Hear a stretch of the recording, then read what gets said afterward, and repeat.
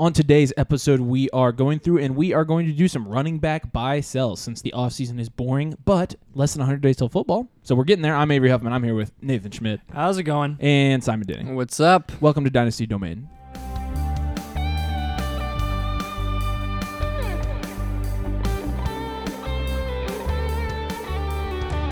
All right, let's jump into things. We're going to do our trade scenario of the week, and our trade scenario of the week comes from Twitter. Simon, you have it pulled up for us? Sure. I got you. So in this week's trade, we have Team 1 getting Deshaun Watson, whatever you think of him, and Mike Evans. We're talking about Deshaun again. Mm-hmm. And Team 2 is getting Aaron Rodgers and T. Higgins. So what do we think? Well, let's start off with, I guess the reason why we're even having a Deshaun trade again for the second week in a row, and this is because of the news that came out this week of 44 additional potential cases, basically, and the fact that Houston may have been involved. Again, we don't want to get into that much, but obviously this is a huge hit to his dynasty value once again. Yeah. So this has resulted in some quite interesting takes in the dynasty community, I would say, when it comes to where Deshaun Watson should be valued in terms of startups, in terms of draft capital, in terms of quarterback rankings, and what should you be trading him away for? Should you be buying him? Should you be selling him? Should you be holding him? For me personally, heck, I would have been looking to even accept this trade before all this stuff came up within the last week.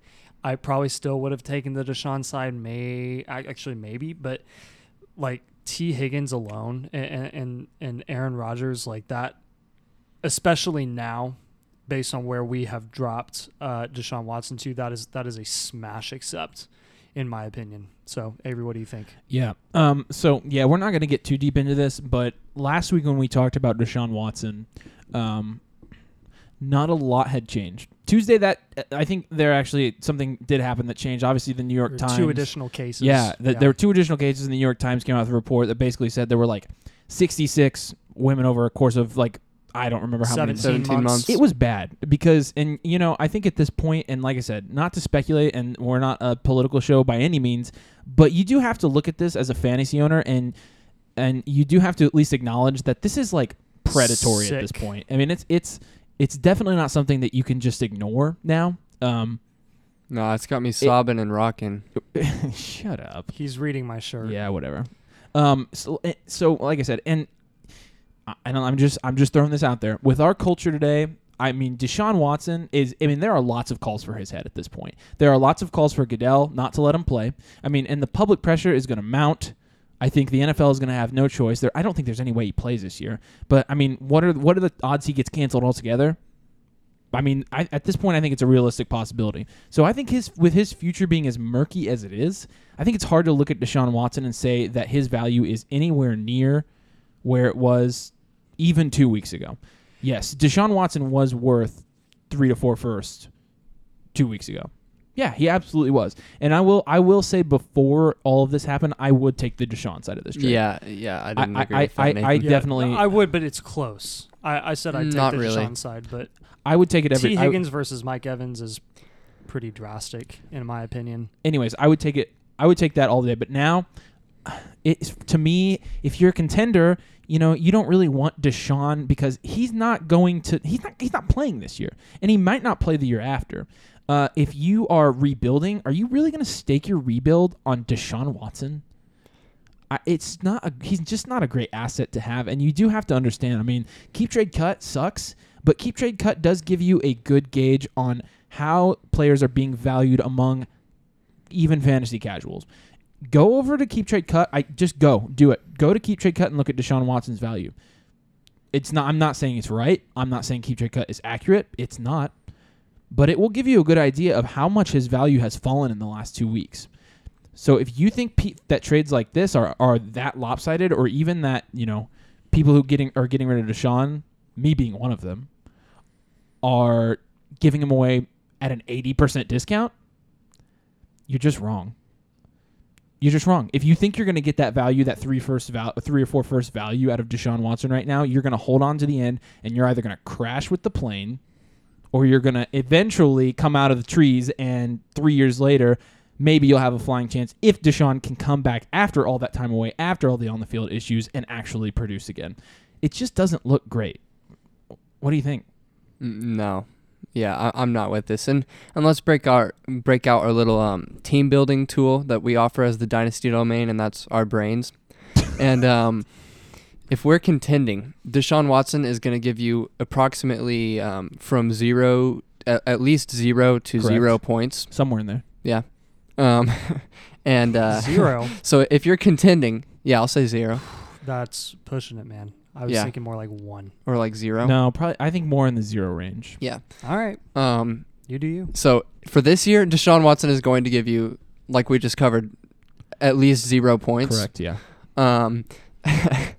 And Mike Evans is Mike Evans. He'll be probably a wide receiver 1 this year. He's playing with Brady. Yeah, exactly. But why are you trading Aaron Rodgers, who's going to infinitely, do the math, infinitely outproduce Deshaun Watson this year? Because one is infinitely more than 0. Yes, exactly. Yes, he's 12 years older than him, 12, 13 years older than him, but who cares because he's going to put up points, and that's better than 0. He was MVP last year. Yes. So right there, if we're contending, we're easily taking Aaron Rodgers over Deshaun. T. Higgins and Mike Evans might not be that far off this year at all, and one of them is 5 years younger, and that would be T. Higgins. So this isn't really close. In a contending team, it does not make sense at all to me to trade for Deshaun Watson and Mike Evans because T. Higgins is going to produce as much as Mike Evans. And a rebuild, okay, yes, you're getting rid of Aaron Rodgers and getting Deshaun Watson. I could see someone doing that. And a rebuild, why are you giving away T. Higgins and taking Mike Evans instead? Yeah, no, this isn't. I think people are just doing trades like this because they think, I'm getting a steal on Deshaun. I've got news for you. You're not. You're not. You're getting a steal when you think you're getting somebody well under what they're actually worth. Deshaun Watson, his value, what he is worth, is declining. It has declined, and if you are thinking about selling now, you're probably a little bit too late to get what you maybe could have before out of him. Yeah. Even when the news first broke. Yep. And I think a lot of the security that people still maybe have in Deshaun Watson is the 5 years, $230 million guaranteed. But remember, it's the we've got to Browns. touch on this. The Browns are legally able to void that contract if more things like this came up. And guess what? 44 more of them just came up. So After 2 years. So he's going to get his guaranteed money through 2023, and then after that, it's fair game. That is how the contract language is written, I believe. And it's just this is not looking good. Like the Browns, who thought they were confident in Deshaun Watson after all this coming out, like they're looking hard into this, and they're considering what worst case scenario may be, which is him not playing for the Cleveland Browns. Yep. So they could void his guarantees. that is a major reason. We're not just doing this or dropping him in our rankings significantly because we think he's not going to play, but this is the real deal. This is happening in Cleveland right now, and they're dealing with this, looking into this, and it's enough to make us drop him significantly. So please don't lie to yourself like this doesn't affect his value that much, because it does. So yeah, and just a final note on this, and when we talk about moving him down, I think before we had him at 5 overall behind Mahomes, Allen, Herbert, and Jackson, and then it was Watson. Deshaun Watson in our rankings has fallen to the 13th ranked quarterback.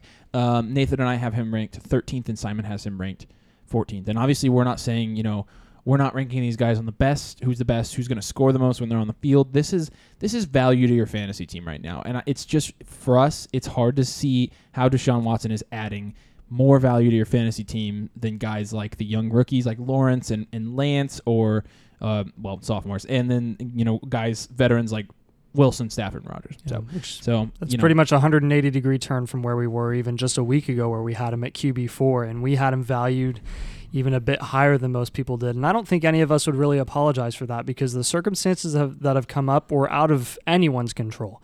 And that has nothing really to do with where we placed him before. I think if this hadn't come up, he wouldn't have budged. at all. Sure. Because his upside is significantly higher than anyone else's. The reason we don't have him outside of the top 20 is still because of his athletic ability and potential to eventually return to the NFL and play. He's a top 5 scoring quarterback when he plays. Yep. But I mean, when's he going to play? That's just the question. So yep. Yeah, we'll wrap that one up. But and again, one to monitor. But I don't see that one ending well. Let's get into our topic for today. So right. We're going to go through and we are going to use the Dynasty Domain CRBST, which is the Dynasty Domain Cross-Reference Buy Sell tool, a tool that we created, an algorithm that we came up with that puts our ranking against other rankings and other popular ADP data and spits out a number which gives you a buy-sell rating and will tell you whether you should be buying or selling a prospect. So what we're going to do is we're going to go down the list of our players on the CRBST. We have a lot of running backs here. We won't cover all of them, but we're just going to basically go through and highlight the big ones for you. Who are we buying? Who are we selling according to the model? Sometimes we disagree with the model, honestly, but most of the time it's spot on, and you're going to see in this case we wholeheartedly agree with a lot of these. So it should make for an interesting discussion, and let's get right into it. So looking down the list, the first 5 guys that we have ranked as running backs: Jonathan Taylor, DeAndre Swift, Najee Harris, Javonte Williams, Christian McCaffrey. They are essentially right on the nose of where we are ranking them versus where they're going in drafts versus where they're going in other rankings. So not a lot to talk about there. The first guy that we have to talk about, and this is where it gets hairy if you know anything about ranking running backs in this range, the first guy is a hard buy. And this is a guy that Simon Denny Domain, who is one of the 3 of us excellent individuals, has actually written a whole article on. Wait, say that again. Simon Denny Domain, who is one of these 3 excellent individuals. There you go. Yeah. Highlighting excellent. Yes. He loved hearing that. You want me to say it again? No, it's okay. Please don't. So he wrote an article, and a very convincing article that lays out some very good statistical analysis on why J.K. Dobbins is such a big buy in Dynasty right now and why he is primed for such a productive season in what really will be probably his breakout year if all goes well. So, Simon, why don't you go ahead and take the reins on this one? Well, first, I did, like you said, I wrote an article on this, and it is published on our Locals account, which you can sign up for. It's $3 a month, right? That's and cheap. all three of us write these articles. We pick a different player every week, and we'll write statistical analysis or even film and explain why we do or do not like them at cost, what we think is going to happen over their future, etc. Yeah, this article I wrote on J.K. Dobbins, and essentially it is a statistical analysis over his season in 2020 and how dominant he was as that rookie, playing 46.9% of the snaps in Baltimore, which last year in 2021 was 3rd in the league in rush attempts per game. And Nathan, you talk a lot about how you think you could see the running backs in Baltimore having an even higher share of the rushes because of Lamar. So, when we talk about our QB rankings, that's something you always talk about. So you want to explain that and how you think it could affect his workload? Yeah, Dobbins, I think a lot of people, when they see Dobbins, they see RB2 because the clear RB1, quote unquote, is Lamar Jackson, which I will say this somewhat sarcastically, that's valid, but not really. Lamar Jackson is a great quarterback. Lamar Jackson just had, in fantasy football, his worst season last year because he was dealing with injury. And I don't really see a realistic future for Lamar Jackson where they just continually put him in harm's way like he has been over the years. He, every single year, has improved in the passing game, and we've seen him thrive with Mark Andrews. We've seen Mark Andrews thrive with him. Marquise Brown just left. That was a big hit, but we've got, a rookie who's pretty undervalued in our opinion, and Rashad Bateman. Lamar is so much more than just a runner. He is, in our opinion, a good passing quarterback in the NFL who is elite and a reigning NFL MVP. J.K. Dobbins, with him being back, that is so huge for the Baltimore Ravens offense. They're going to have to rely on Lamar even less because they're going to have Dobbins in the backfield. And not only that, you're going to have because we would all anticipate that Lamar is still going to run the ball. Yeah, that's his skill set. Put the ball in the playmaker's hands. He can still run the ball. I sure hope he runs the ball. The defense is like they're going to be all over him. Yeah. Now you have Dobbins in the backfield. Who are you going to cover? You can't cover both of them. Lamar is too shifty and all over the place. You've seen him run in the backfield and literally elude like all 11 defenders on the field. And you think Dobbins is just going to do nothing? No. This is going to maximize his play. This is going to maximize his production. I honestly don't. Simon can walk you through this a little bit more when it comes to the projected share that he's going to get when it comes to carries, but I don't even really care about the carries. Like I more really care about what he's going to do with the 15 carries he gets a game. Probably he's going to do a dang lot with it. And Avery, last year, the Ravens had who were their running backs? Devonta Freeman. Who was the other one? The guy Tyson Williams, Latavius Murray, right? Yes. Yeah. Oh, and Le'Veon Bell for a game or two. And the guy that signed with the Colts, right? What was his name? Crud. I don't know. I don't know. It was a bad batch and not in a good way. Not the Star Wars Bad Batch. Nice.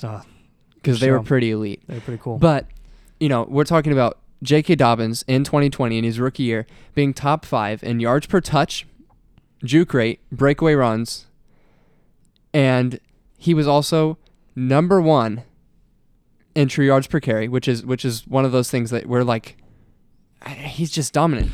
Every time he was touching the ball, he was getting over 6 yards, 6.1 yards. That was 3rd in the league, and he did this all on a 30 snap share that was 31st in the league, so 46.9%. So when we see that go up to 60%, and he gets those, the Ravens last year had just over 30 runs per game, 30 rushes per game.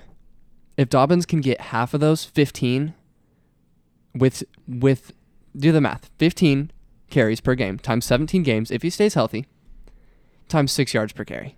Just not even his touchdown rate. Don't even throw any of that in. If you want to steal that, you can read the article that I've written. He could be absolutely dominant next year, and that's without his receiving upside, which we expect to improve. Yeah. And shout out to Mason here. We listened to him on YouTube. He has a pretty big following, but he mentioned that last season the Ravens literally ran the ball 57% of the time. 57% of the time. Yeah. And that was with a committee backfield with like Garbo running backs and Tyler Huntley playing for a lot of the season at the end. And that's part of what makes the Ravens offense so dangerous, and that's what made them dangerous when Lamar was playing at his best is exactly what you were talking about. His ability to stretch the field with his legs, it really opens up opportunities for whoever's in the backfield there. So I think you kind of hit the nail on the head here.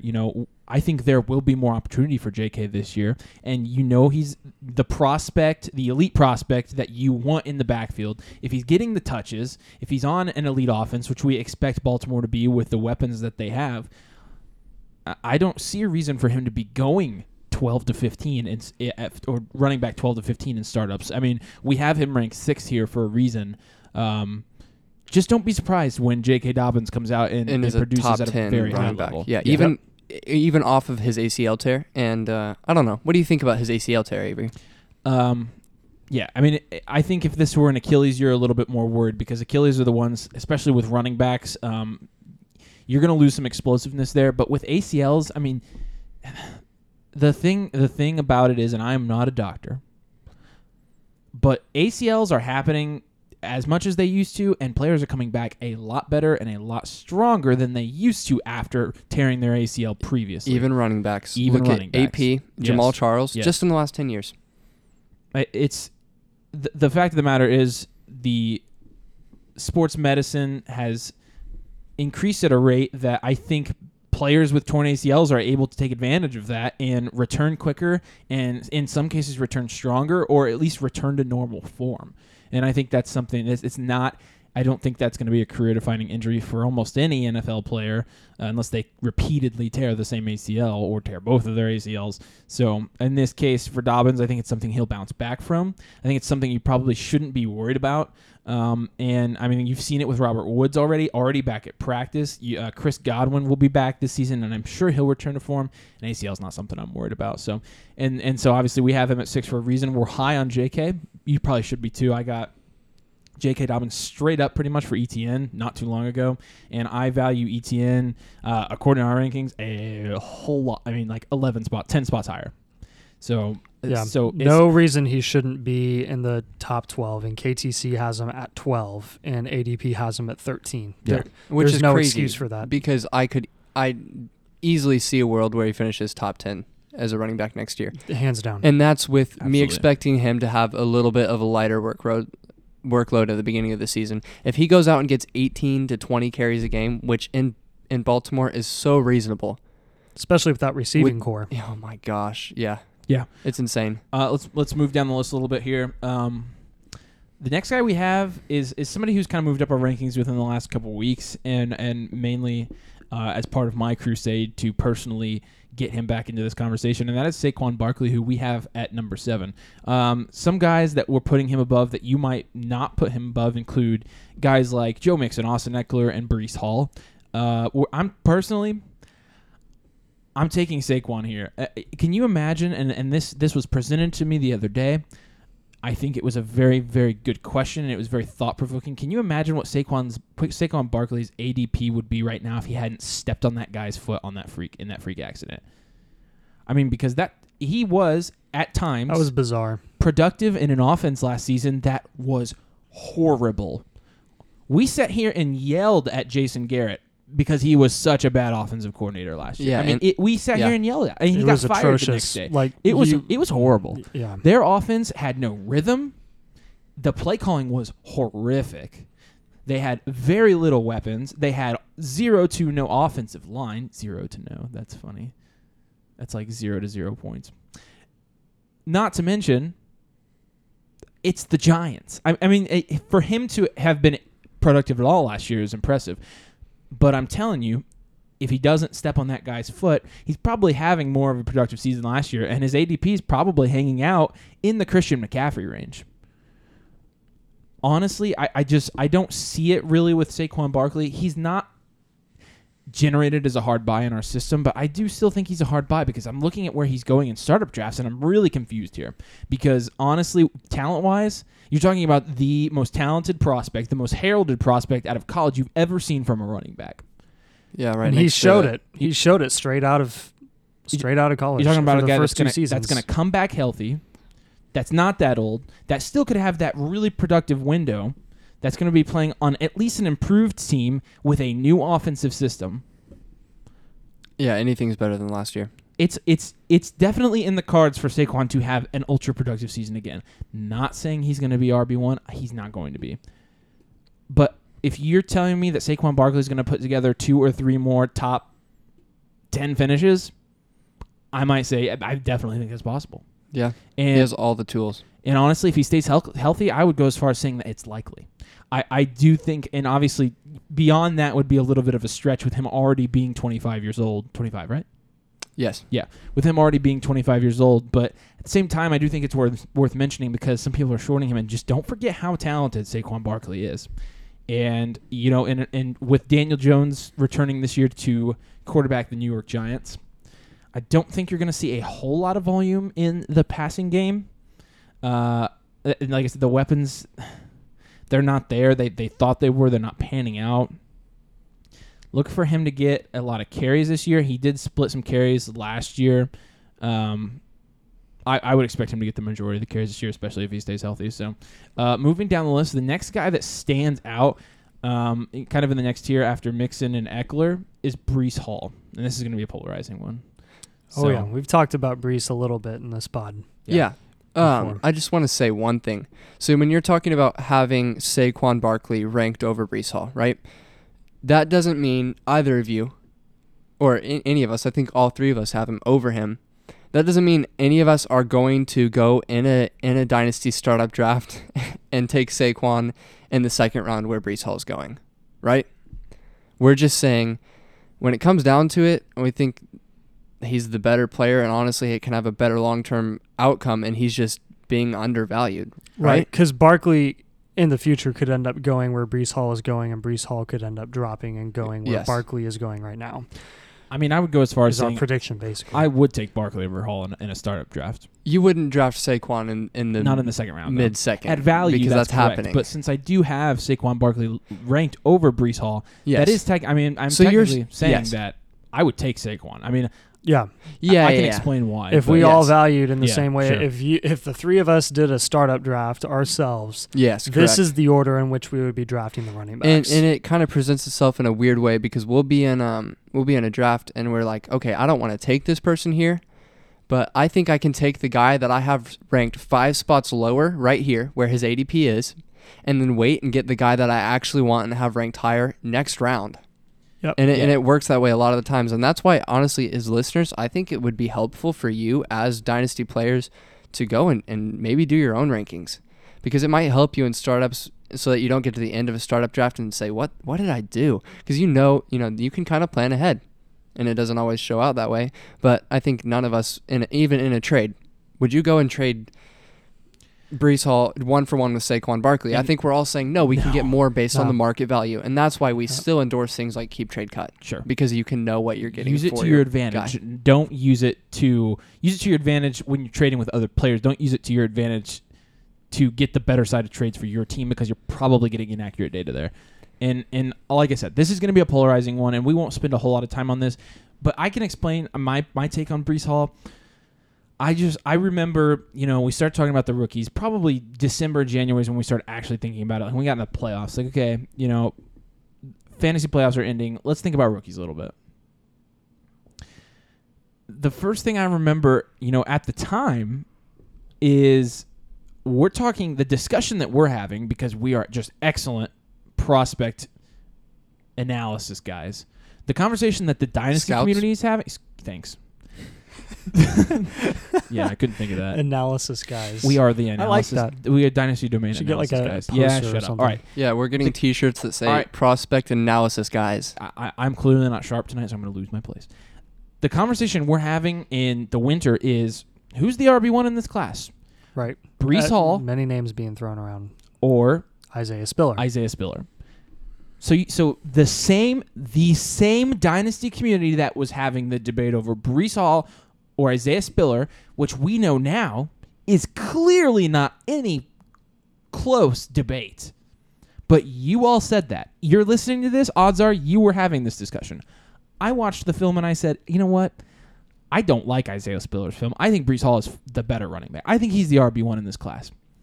And everybody kind of agreed. And so we kind of moved away from Isaiah Spiller. But the problem was, and I think, and you can say this is not true, you can say that I'm a head case, whatever. But the dynasty community gets bored sometimes. If you're wondering why there are people out there making really, really stupid trades, part of the reason is because they're bored right now. A lot of times, dynasty is a way to cope when you don't have football. And I think this is a very clear example of that because I think this class was so bad, was so terrible that us as a dynasty community, we sat there and we stewed and we stewed and we stewed. And the more we thought about it, the more we thought, man, you know what? Breece Hall's the guy. When in reality, not a lot changed. His film didn't change. His college results didn't change. His combine numbers were good, but they weren't incredible. For Breece Hall to go from your normal RB1, a good RB prospect, to the best RB prospect anybody's ever seen in a matter of 2 months when nothing changed. Nothing changed. Seriously, what changed? Go. Okay, I know we talk quite often about the combine, but that's what changed it. And No. Time out. That happened before the combine. What? Breece Hall was being piped up like this before the combine happened. This was before. Yeah, this was but before he the wasn't combine. being He ranked wasn't this high. He was before not the combine. 101. He was moving up to the 103 and 104 range. Yeah, everyone was saying Well, Treylon Burks, And then and then Garrett Wilson, Drake London. Yep. But those guys. Malik Willis, I was 102. gonna say, to be fair, he technically wasn't going consensus 101 until after the the draft. combine.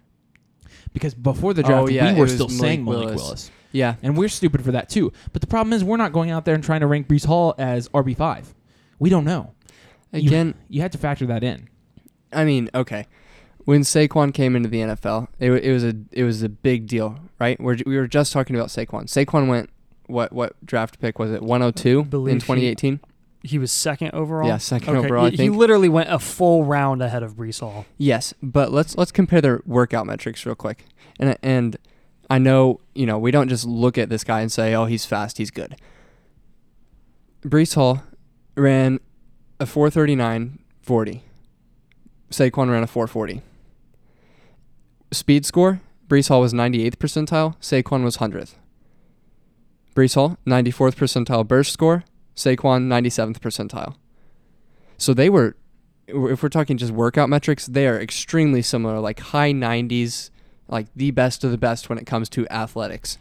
And I get one of them played in the Big Ten at Penn State, and that'd be Saquon Barkley, and the other one played in the Big 12. But in college, Breece Hall had 5.8 yards per carry, Saquon had 5.7. They both had over a 10% college target share. Breece Hall had a 44% college denominator, Saquon had a 32. So, these are both really, really, really good running back prospects, and Breece Hall is 21. He just turned 21. Yeah, sorry, go ahead. I really think he deserves to be a top 8 dynasty running back and no lower. I understand the comparisons. I see the comparisons, and I don't think any of us are saying that Breece Hall is a bad running back. Heck, we literally have him in our top 12. I personally have him ranked just outside of the top 12. Avery has him at 12, and Simon has him at 8, so it averaged out to 10. I'm fine with that. And I think he's that good of a prospect that's where he belongs. He is. How many rookie running backs come into the NFL without stepping onto the field and can find themselves ranked in the top 10 in dynasty running that's running backs? That's insane. Why the heck would you rank him over J.K. Dobbins, over Saquon Barkley, even over Joe Mixon and Austin Eckler, who were high-end running back ones this past season? Age for them, maybe, but I'm not ranking them over Swift, Najee, Javonte, CMC, Dobbins, Saquon. No. Yes, I agree with those. No. I agree with that. Not at all. This will probably forever and for always just flabbergast me when it comes to the dynasty community. There is promise in picks. There is promise in prospects. Why the heck would you ever give up or pass up on an elite proven running back specifically and take Breece Hall over them? And here's my thing. Why? Understand this. That's not me saying Breece Hall was an average prospect. Breece Hall was a good prospect. When I watched Breece Hall's film, this is where I thought he'd jump into the rankings. Yes. I absolutely, in January, would have told you that he's going to jump in at 11 or 12. When I say people got bored, I mean they started putting him at Two, right behind Jonathan Yeah. Taylor. I've seen it multiple times. That's getting bored, and that's ludicrous. That's bad. That's ludicrous. You are crazy. Yes. And You're bored. That's what you are. You're bored, and you're making a bold prediction, and you're high on somebody who you want to be high on because they're the best player in a class. Here's the problem. Nothing changed, and I should have specified this. Nothing changed for him to make that jump from a top 12 dynasty running back to a top 2 dynasty running back. That is a monumental jump. Breece Hall is regularly ranked in the top 5. And I do think that the Saquon comparison is apples and oranges, mainly because of the playing situation. Because you can compare their numbers and say they're similar altogether, but Saquon was the best prospect of all time, and Breece Hall was not close to that. you're right. Penn State versus Iowa State. And I that's know. and that Penn State And team was I good. brought that up. Yes. Yes, you did. I will just say, if we want to talk about what player jumps on the field and is immediately ranked that high, whatever. Najee Harris, last June, was ranked as the RB9. June 13th last year, RB9 on Keep Trade Cut.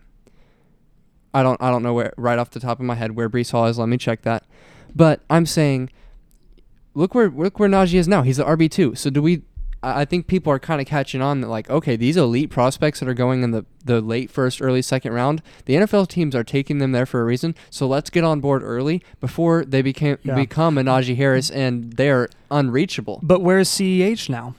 And where Yes. was he then? And But he was moved up just because of his team situation, not because he was an elite prospect and a great athlete. not to mention better class. Najee also had a year to prove it, and he did prove it. Najee did. was very Yes. productive. Yes, this but year I'm saying with last a very year low touchdown in the rate. offseason before he'd stepped on the field, he was still RB9. Yeah, As he should and be. that's And after he played, he moved up. Yes. And if So- Breece were regularly ranked there, fine. So if you're asking me if I am more comfortable with somebody coming in as a top 10 running back and then skyrocketing up after they play, or the dynasty community predicting that somebody's already at the top, Yes. absolutely give me the proven player every time. Yeah, and there's a median. You're right. There's a median. You don't want to get on too early, too high, because then there's nowhere to go except for down. Breece Hall's about there. Yes, I agree. Because I don't think he goes above. Yeah. He's not going above Jonathan Taylor. If you think he's going above Jonathan Taylor, you're nuts. Well, He's watch. Let's see in a year. I'm not saying he He will. won't. I'm Yeah. not. He won't. I'm not ranking him there until he does it. He won't. I'll do say it. that. He won't be at number one. He will. You can. You know what? Save it. Bookmark it. Do whatever you want, and roast me Yeah. if I'm wrong. But I'm confident enough to tell you that Breece Hall he has very little room to go up. He has a ton of room to go down. He is on the Jets. Don't forget it. Yep. He is a good prospect. He played at Iowa State. Don't let that fool you. I like Breece Hall. He's a good prospect. He deserves to be in the top 12. He is definitely going to have a productive year and probably a couple productive years. But to put him up with the likes of some of the better running back prospects we've seen in the last 6 years is you being bored and you having nothing better to do than get super high on somebody who in reality is a very good prospect, not an elite prospect. Yeah. And I mean, I completely see where you're going. But even, if you want to talk about why would you have him over Joe Mixon and Austin Eckler?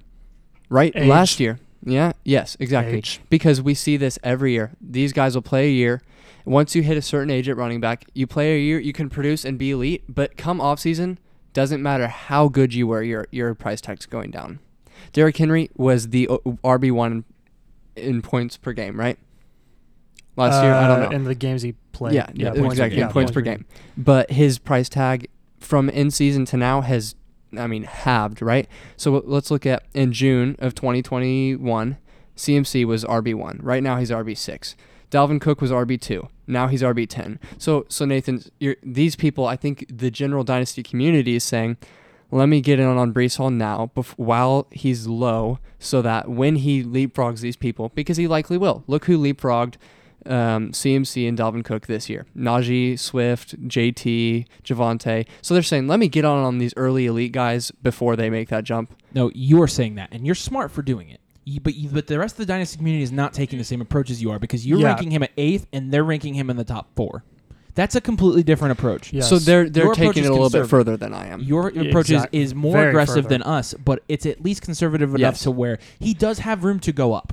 And it kind of, that's a really valid point because it gets to a point where you're saying, let me get in so it was a early. bad It's point. valid. Yeah, sorry, it's a good point because they're saying, let me get in early while he's cheap, but then they drive his price so high. He's not that cheap he's not anymore. Even cheap. He's not cheap. Yes. So they're instead of saying, let me buy him while he's RB10 so that when he's RB3, I got him at a discount, they're saying, I'll buy him RB4 so that he goes where? RB1? That's really what you're betting? So I think we all agree here in theory. Yeah. I'm just We a little agree. bit more We really higher do. on him than... No, but if you're gonna be higher on somebody like this, you're not high in the out of the realm of possibilities for me. For me, it's like where I'm at and what I think is correct, plus or minus 3 or 4 spots for the aggressive people who are really high on him and the aggressive people who are really low on him, and then all the way to the right, all the way on the end of the spectrum is where everybody else is, and ranking him. It's ridiculous, and I peeked out the mic there. I'm sorry, but I really get worked up about this one. Let's move on. Going down through guys like Nick Chubb, Dalvin Cook, Alvin Kamara, Derrick Henry, and even Kenneth Walker. We are pretty consensus on these guys. I do think Kenneth Walker. I like Kenneth Walker, honestly. For as much hate as I'll give Breece Hall, it's not even really hate. It's just reality. I like Kenneth Walker's situation because he's stepping into a Seattle situation where. Honestly, I don't think Rashad Penny stays healthy. Chris Carson, did you see that thing in his neck? Did you No. do you see that No, picture? what happened? He's got like a plate in his neck. It is For real? gnarly, like screws. Woo. Everybody's like, "Yeah, dude, you need to retire." So I think, in that being a team where when there is a good running back there, I think Pete Carroll has proven that he will give him workhorse carries. And with Kenneth Walker, I think he's a good enough runner. I don't expect him to be a PPR back. I don't expect him to catch a ton of passes. I don't expect him to block well. And those obviously can be red flags for a running back like that. However, he is such a good pure running back that I do think he's going to be able to produce in Seattle some. And we don't necessarily have him as a buy. Actually, it comes out as a -1 on the scale. But he is somebody that I'm looking at now. And if he jumps up into the top 12 next year, into the late 9 to 12 range, that absolutely would not surprise me. If he has an ultra productive rookie year, he probably deserves to jump up that high. So not really a buy, I don't think, but somebody maybe you could keep your eye on. He might jump up quite a bit, and I think he's a good prospect. There Phenomenal prospect. He's Yeah. so fun to watch. I love J.K. Dobbins, and watching his film reminded me of that. Oh my gosh, no one can touch him. He's just shifty. No one can bring him down. It's pretty great. I love it. He torched my Hoosiers Yeah. last year. What I just can't solve is the enigma of why the heck he broke out going from Wake Forest to Michigan State. His one season at Michigan State, he went crazy, and he played at Wake Forest before that and was garbage. No, he was not. He literally, his production was infinitely better at Michigan State than it was at Wake Well, that's Forest. not saying a lot, though, because he had a very, very good season at Michigan State. Yeah. But I think the answer lies in a couple of things. I think Michigan State, number one, is obviously a way better football program. Yes. Number two, way more well coached. I think he fit that system better. And I also think, I think Michigan State being in the system- Big Ten East, and with how the Big Ten's conference alignment is at the moment, not facing a ton of super good defenses in that division. So I mean, even defenses like IU, unfortunately, rip. It hurts to say it. But he also he literally didn't have had 1,000 more yards than he did in 5 more in the games previous year. Yeah, but he also had more carries, obviously. The truth lies somewhere. There in was between. nothing special about 19 and 20 when he played. The truth lies somewhere in between. I don't think he was as bad as you think on Wake Forest. And I'm not even saying I looked into it. I was just saying there was something special. Obviously there's something special in him for him to break out like that. I'm just like, wow. I watched what happened. Well, he was. That's all. I just want to know. It's more curiosity than it is doubt. I guess, did you watch his rookie year film? He was not rookie, freshman year. He was very good on a pretty mediocre Wake Forest team. Wake Forest is good for where they play, but he was averaging almost 6 yards per carry in 2020 in 7 games in the COVID year. 7 games he was averaging almost 6 yards per carry, and in 7 games had 13 touchdowns. Yeah. And then last year, you're right, he did rushing. blow up. Yeah, rushing yards from a rushing yards perspective, though, it doesn't look good. 500 yards on a college team is not. It's not that impressive for an elite running back prospect. Yeah, like James Cook. Amen. Yes. Preach it, brother. We're gonna get to that at some point. Yeah, let's keep moving. So a couple guys that I want to mention real quick. I'm not going to mention Josh Jacobs here because this is really pre-contract situation. I've actually been kind of avoiding Josh Jacobs in startups just a little bit more than I was drafting Josh Jacobs a lot, and I'm not drafting him as much now. So that's all I'll say. But a guy that is in the green here heavily is Antonio Gibson. Here's what I'll say about Antonio Gibson, and we'll make this one short because I don't think there's that much to say. We're ranking him at RB16. I think the dynasty community has gotten probably a little bit too low on him. While his future is probably not super bright, while he's probably not a long-term solution there, while he has some issues with fumbles and things like that, and while he's not really a PPR back like you'd expect him to be being a former wide receiver, he has produced a fair amount so far, and to assume that he's not going to produce again this year I think is a little bit rich because he's really in a situation where I think in that offense he's going to fit well and with Wentz and obviously they don't want Wentz passing the ball. That would be horrible. So with Gibson, I think it's another season that he probably produces high, and we're just writing him off because I think we're just kind of bored and we're just like, you know what, Antonio Gibson, he used to be a wide receiver and he kind of sucks. I mean, and in reality, if you have him on your team, he'll probably produce for you this year. So yeah, he was an RB1 last season. He was RB13 the season before, missing 2 games. He didn't decline in production at all.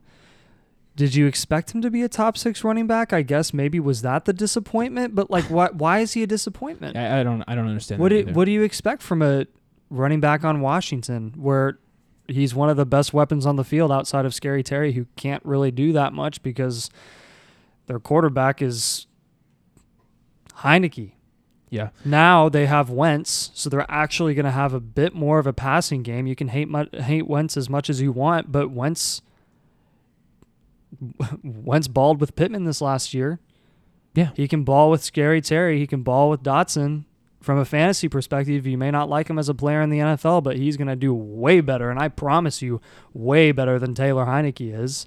And when you improve that passing game, you also improve the opportunities in the backfield. If you're concerned about Brian Robinson taking away carries from Gibson, okay. Is that going to... Antonio Gibson was splitting carries his rookie year, and he was a borderline RB1, and he didn't decline in production last year at all. I think we have him right where he belongs. Yeah, I think we do too. And like I said, he's a high-end running back too. He's probably a soft buy. Somebody to keep an eye on. Travis Etienne is a guy that we have down below him, and Travis Etienne is somebody who we actually have as a pretty hefty sell here. The problem with Travis Etienne is for some reason people are still valuing him like in the top 10 in terms of running backs, and that's a lot of that's a lot of risk for a rookie running back, technically a rookie running back that is coming off of an injury. That's a lot of risk, and it's a foot injury, I think. So not a ton of. It's not as much risk, but at the same time, I mean, what are you saying 9 for? Yeah, he's at RB9 on keep trade cut now. That's surprising. And his value's kind of been a roller coaster. But again, there's some risk here, and if you can move off of Travis Etienne into a more stable running back asset and get a pick back for it, that's absolutely something I would do. For example, if you're looking at where Travis Etienne is being valued at 9 on keep trade cut, and you go up to somebody like Joe Mixon, who is at the time of these rankings being valued at number 13, that means if the person you're trading with keep trade cut is using keep trade cut in your league, you could use that to your advantage. You could go get Joe Mixon and a little bit more, even if it's like a third. You're getting Joe Mixon and getting paid to move off of Travis Etienne into a surefire running back who's somebody who, if you're a contender, man, you'd love to have him on your team. And that is I think as far as moves for your dynasty team, if you have Etienne and you're contending, go get a proven veteran and thank me later, because honestly, there's a good chance. Well, I'm the one that said it. Just give me a little bit of credit. There's a good chance that Etienne produces this year, though. I do think he's a good prospect, and we just it spit him out as a hard buy, or a hard sell, and I thought it was worth discussing. I think the next guy that's a hard buy. What do you think, anything else on Etienne? Sorry. Yeah, I mean, I think with Etienne, I'd make a similar argument that I made with Breece Hall. I mean, he's one of those elite late first rookie running backs. Yeah, maybe the Jags reached on him. Who knows? But he has a lot of receiving upside.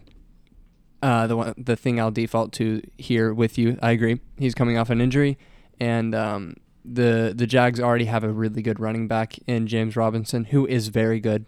I mean, he's proved it. He is really, really good. Are you flipping Etienne for Joe Mixon plus on a contending team? Yes, yeah, I'm doing that. So I think we're in the same boat. Yes, I just wanted to say I'm kind of in the same.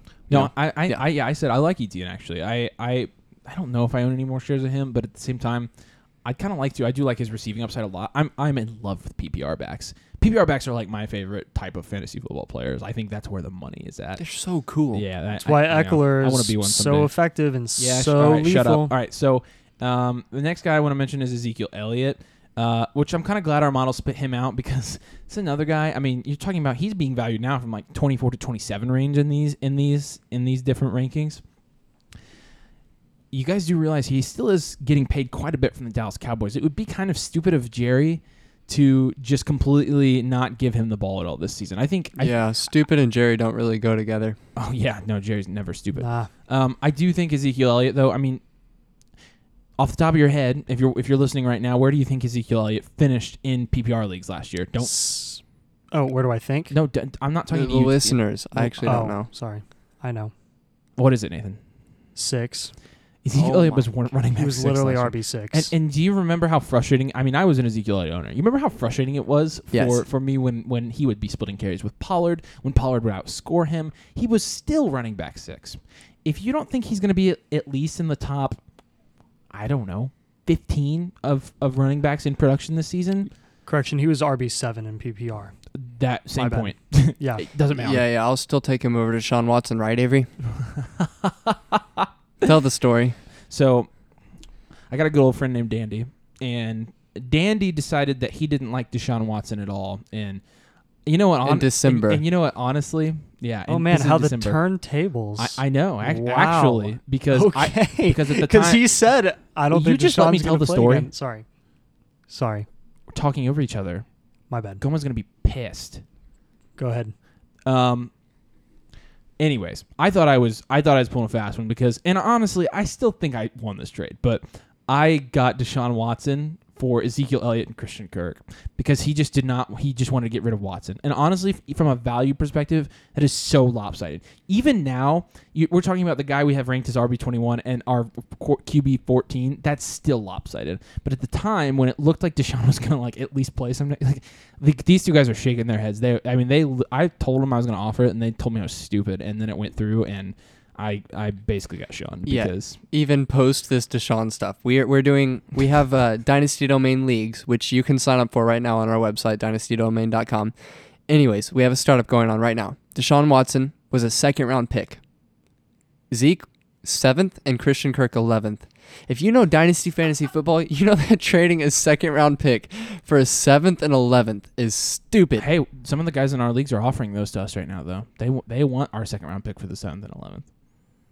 Yeah. Yeah, the Domain 6 guys. Anyways, oh yeah, by the way, shout out to the guys in Domain 6 who just joined this week. We opened our 6th Domain League this week, and so we got some new great guys in the family, and they're pretty cool so far. This has been the best draft we've been a part of, really. So if you're listening, shout out to you guys. But again, Zeke Elliott. Yeah, I'm still taking Deshaun over Zeke Elliott, but that's a moot point at this point. I think that he's somebody who could produce again this year and is kind of just being written off because he obviously is on a steady decline, but for a contending team, if you're snagging him in the late round of a startup, that could be somebody you can flex, and he's going to be a solid option. Let's hit some of the more obvious ones here. Can we touch on Cam Akers a little bit? Yeah. Oh, gosh.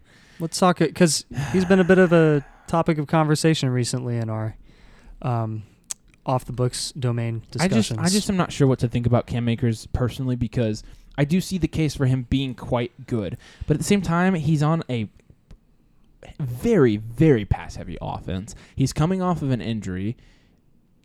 He was a decent prospect. Decent. We have him as a sell. Pass-heavy offense was good because, he had a 12% target share in college. We saw last year, remember, in one of his games back where he caught a 40-yard pass down the field. True, he can run routes. But overall, the volume in the passing game hasn't been there so far in his NFL career. He hasn't shown that that's going to translate to the next level yet, even when he's been healthy. You're right. So that's a concern. You're right. You just said he was a decent prospect, and I think if we're worried about his Achilles, which has historically been a problem, great. He came back from it really quickly, may have even rushed back from it. Who knows?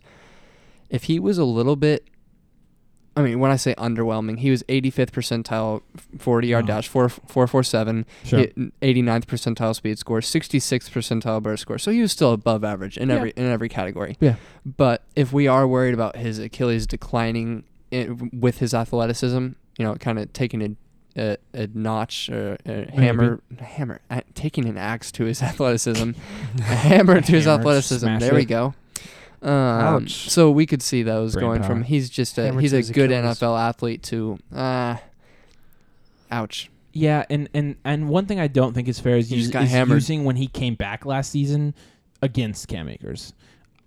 I don't think he should have skyrocketed as much when he was making his way back, but I also don't think he maybe should have fallen as much as he did initially when people saw him play. I don't think you can really take what you saw on the field in those first couple games back at face value because I do think it's a better sign that he came back that early than if he wouldn't have come back, but at the same time, I don't really think that you can use that against Cam Akers because I still think he's not at full health. He probably still doesn't have his explosive. He's going to have a whole offseason behind him of training and getting stronger and finding that athleticism and explosiveness back. Mm-hmm. And honestly, that could make a difference. So there is a possibility, I think, still that Cam Akers could be a solid running back. Yes. I think the problem lies primarily, even if he does have that ability still, in the offensive system that he is in. Granted, there are not near as many running backs in LA this year, and that can help. But at the same time, you know that the primary beneficiaries in that offense are going to be guys like Cooper Kupp and guys like Allen Robinson. Go ahead, Nathan. Here's the biggest thing going for Cam Akers going into this season. It didn't matter how bad carry for carry Cam Akers was in the postseason. McVay just kept giving him the ball. And then he fumbled it, and he kept giving him the ball. And then he fumbled it again and almost lost in the game against Tampa, and he kept giving them the ball, or kept giving him the ball. It was like Henderson and Michelle in the postseason they didn't exist. were almost non-existent. Akers is the better back. They have shown in the postseason who clearly they value the most in that backfield. Michelle's gone. Henderson's still there. Henderson could do something. Maybe he's not going to outproduce Cam Akers. He's not. We have him as a sell in the CRBST.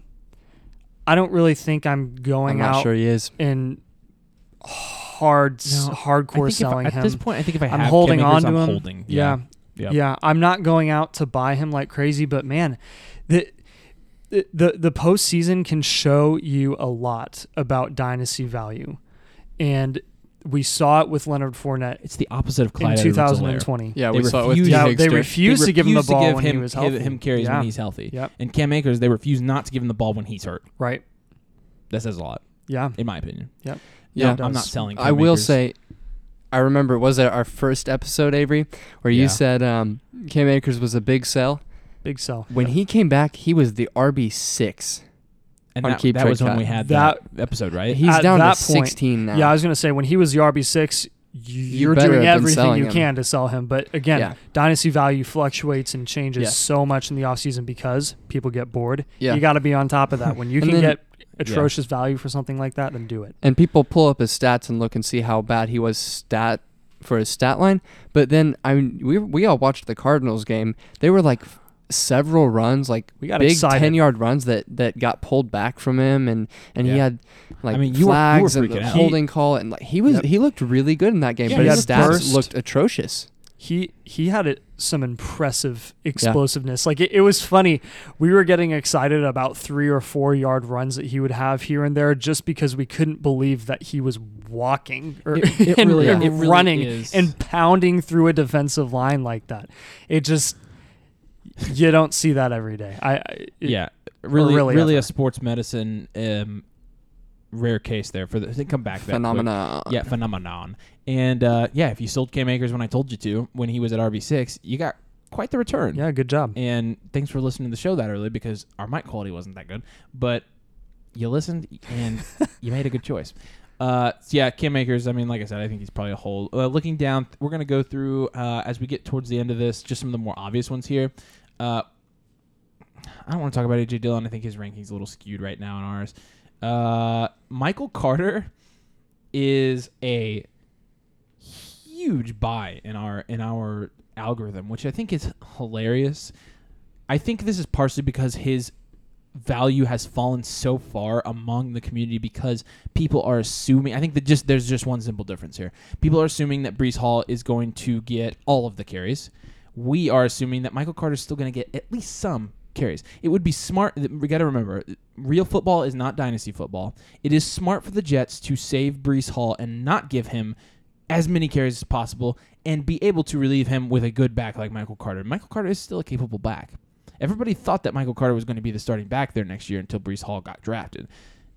So while the situation changes, I do think that Michael Carter will still be around, and they're still going to utilize him to some extent, and that gives him some value. We do have him ranked in the 30s, so it's not like anything crazy. But the fact that he's falling that far in other rankings is a little bit crazy, in our opinion. I'll push back a little bit though. What role do you think Michael Carter has in the Jets offense now? Most people are saying the passing game. That's a pretty common answer. And that's a weak answer. You want to know why? Because of Brees the Hall's targets he target got share every and game. average depth blah, per blah, blah, target. blah, and- Okay. Okay, fine. Brees Hall did not have a good target share at all. It's really deceiving because he had 2 games with a good target share. 23 of his targets came in 2 games, and that's 23 out of 55 targets. And those were the 2 games with Mike White. You mean Michael Carter?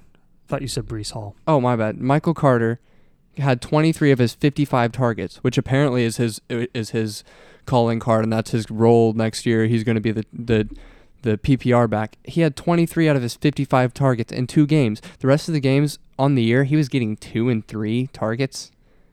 And he wasn't really good with the ball in his hands. So you're saying, okay, targets. Okay, well then what about rushing? 4.1 yards per carry last year? No, 4.3 yards per carry last year. I think Brees Hall is going to be the better rusher. Michael Carter was not really the PPR back. He was not catching that many passes.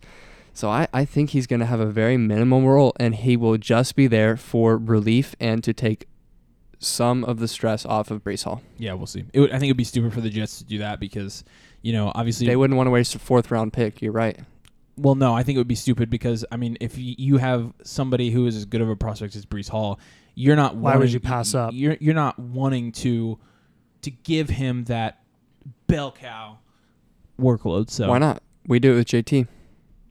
It's a little bit different. He's not as bell cow as a lot of bell cow running backs are, though. And we also have Nyheim Hines, whose usage is going to go up this season. Also, I would say Michael Carter, I think all of us agree, obviously his upside has been pretty much cut in half because of Brees Hall entering the equation. I do see a scenario, and I don't think it's outside the realm of possibilities, that we see a sort of Tevin Coleman-like upside when it comes to Michael Carter. Tevin Coleman played with Freeman in Atlanta when Freeman was in his prime. Yeah. They, as a duo, were absolutely incredible. And the clear alpha running back on that team was Freeman. But Absolutely. Tevin Coleman, dude, he would just come in there and would light it up. And from a fantasy perspective, during those 3 years, he was an RB2. He was a low-end RB2. I think that is the upside for the rest of Michael Carter's career on the Jets, which can be incredibly valuable. Tevin Coleman, in his prime playing with Freeman, could win you games, and he was absolutely a flexible option. I think Michael Carter, if you get him, especially as late as you can get him now, that's a heck of a value pick when it comes to what he is capable of doing as your last flex option. Like I would be personally right now, I'd be pretty comfortable with that. Yeah. And you make the Jonathan Taylor point, which is a fine point, but what are the Colts talking about this offseason? And giving Nyheim Hines the ball. What are the Steelers talking about with Najee Harris? Decreasing his workload. Yeah.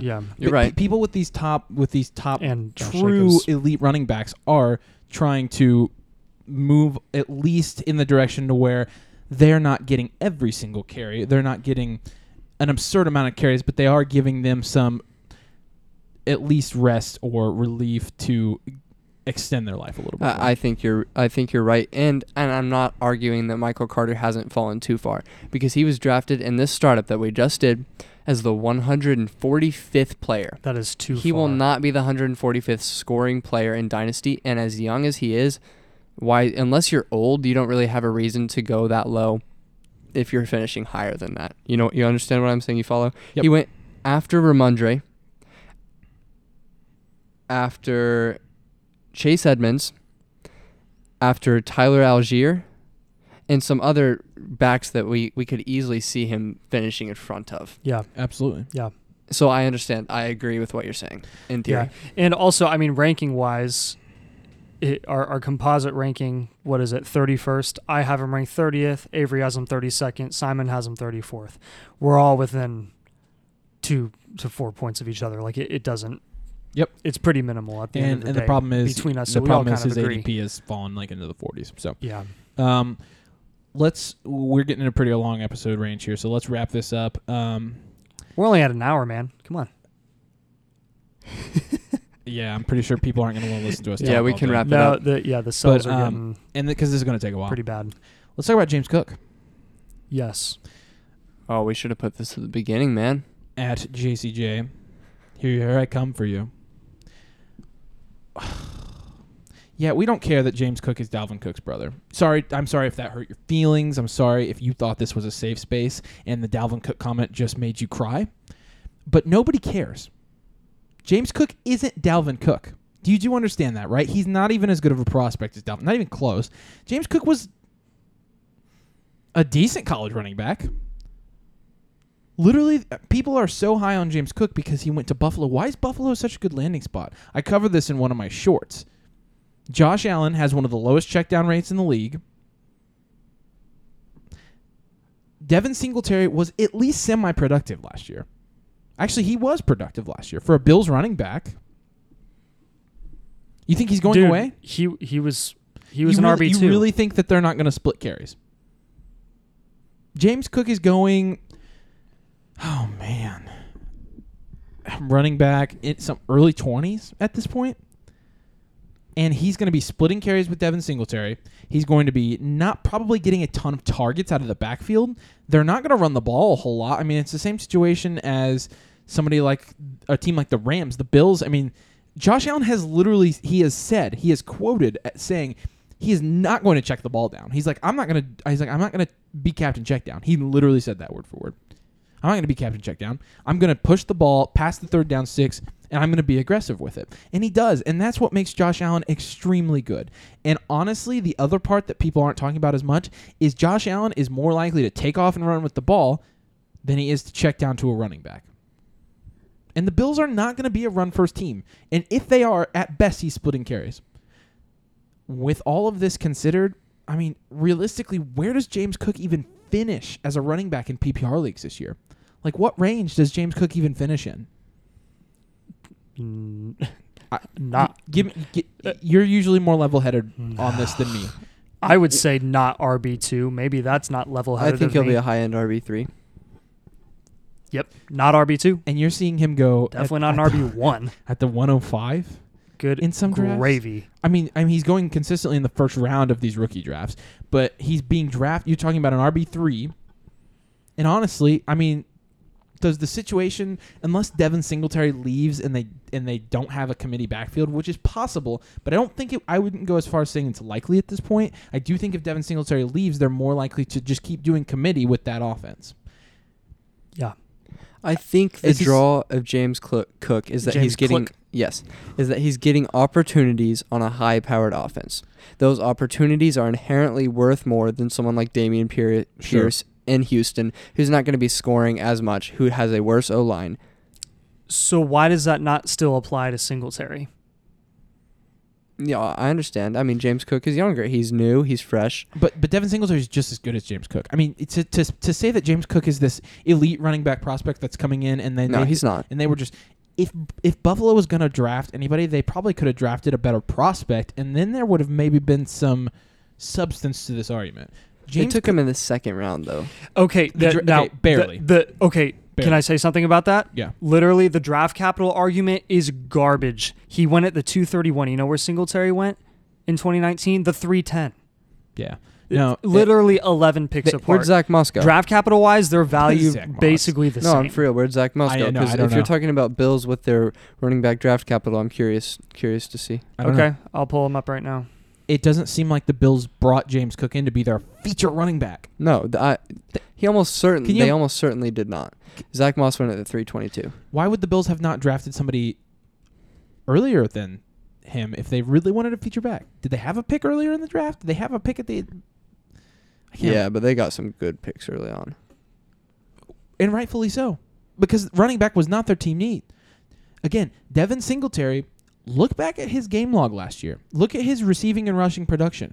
He had a solid year. For you to say that he is just going to go away this year because of the presence of James Cook, who is an average at best NFL running back average at best. I will not go any further than that. I'm serious. I've looked into it.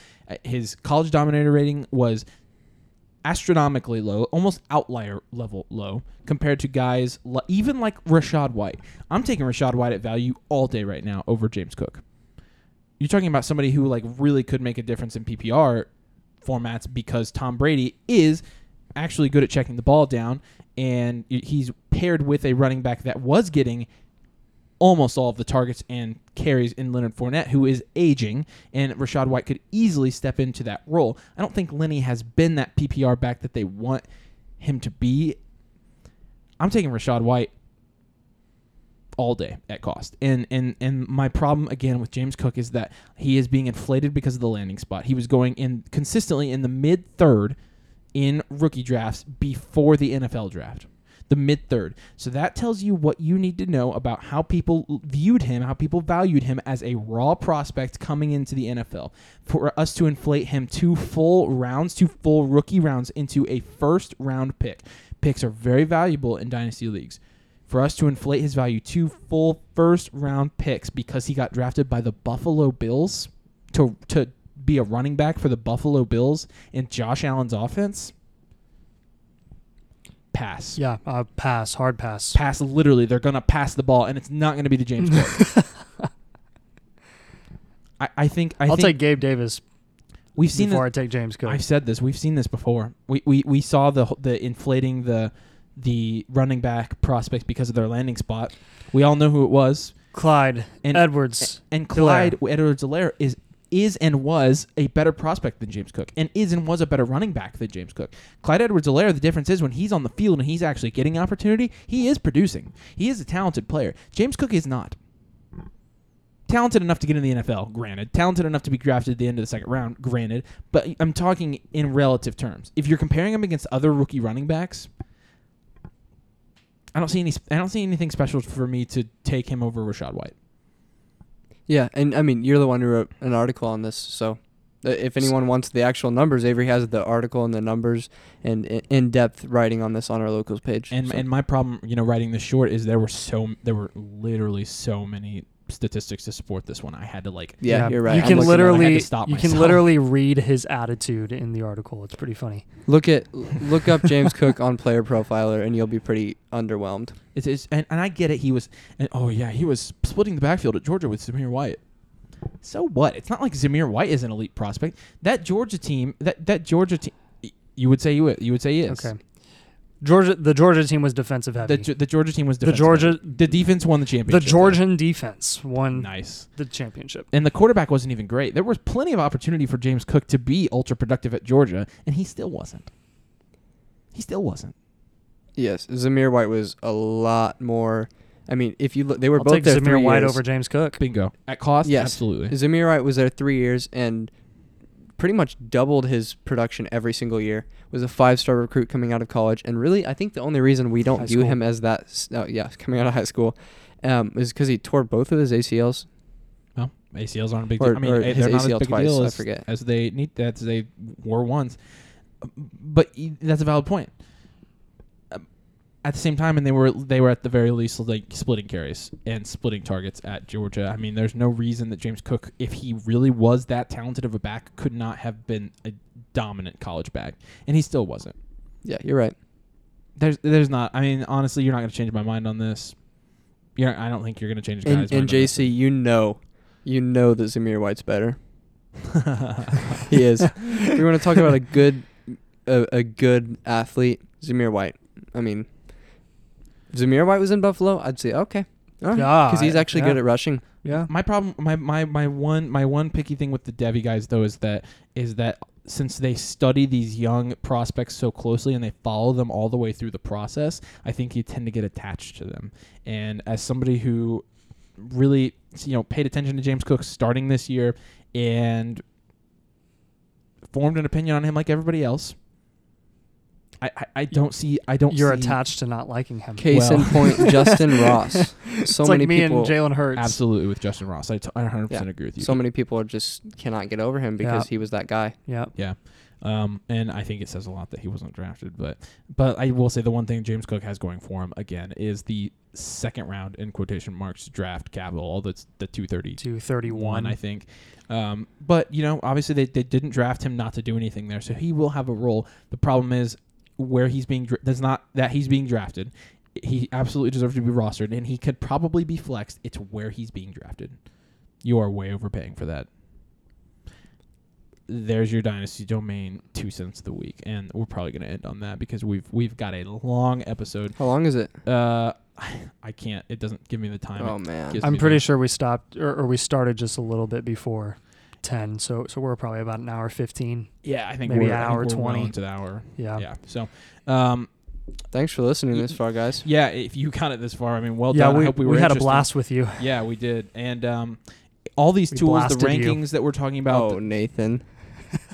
What do you say? No, don't repeat it. Okay, made yeah. a joke. All right, I don't shush. I'm think plugging our he's product. aware. All the things we're talking about here, the CRBST and the rankings that we put out, it can be found on our locals page. It can be found on our website, dynastydomain.com. It's not super expensive. We think we do a good job at it. We think we actually use our brains when we do this instead of just, blindly talking. Copy, paste, keep, trade, cut. Correct. So if you think it's worth it, go check that out. If you like the show, give us a like.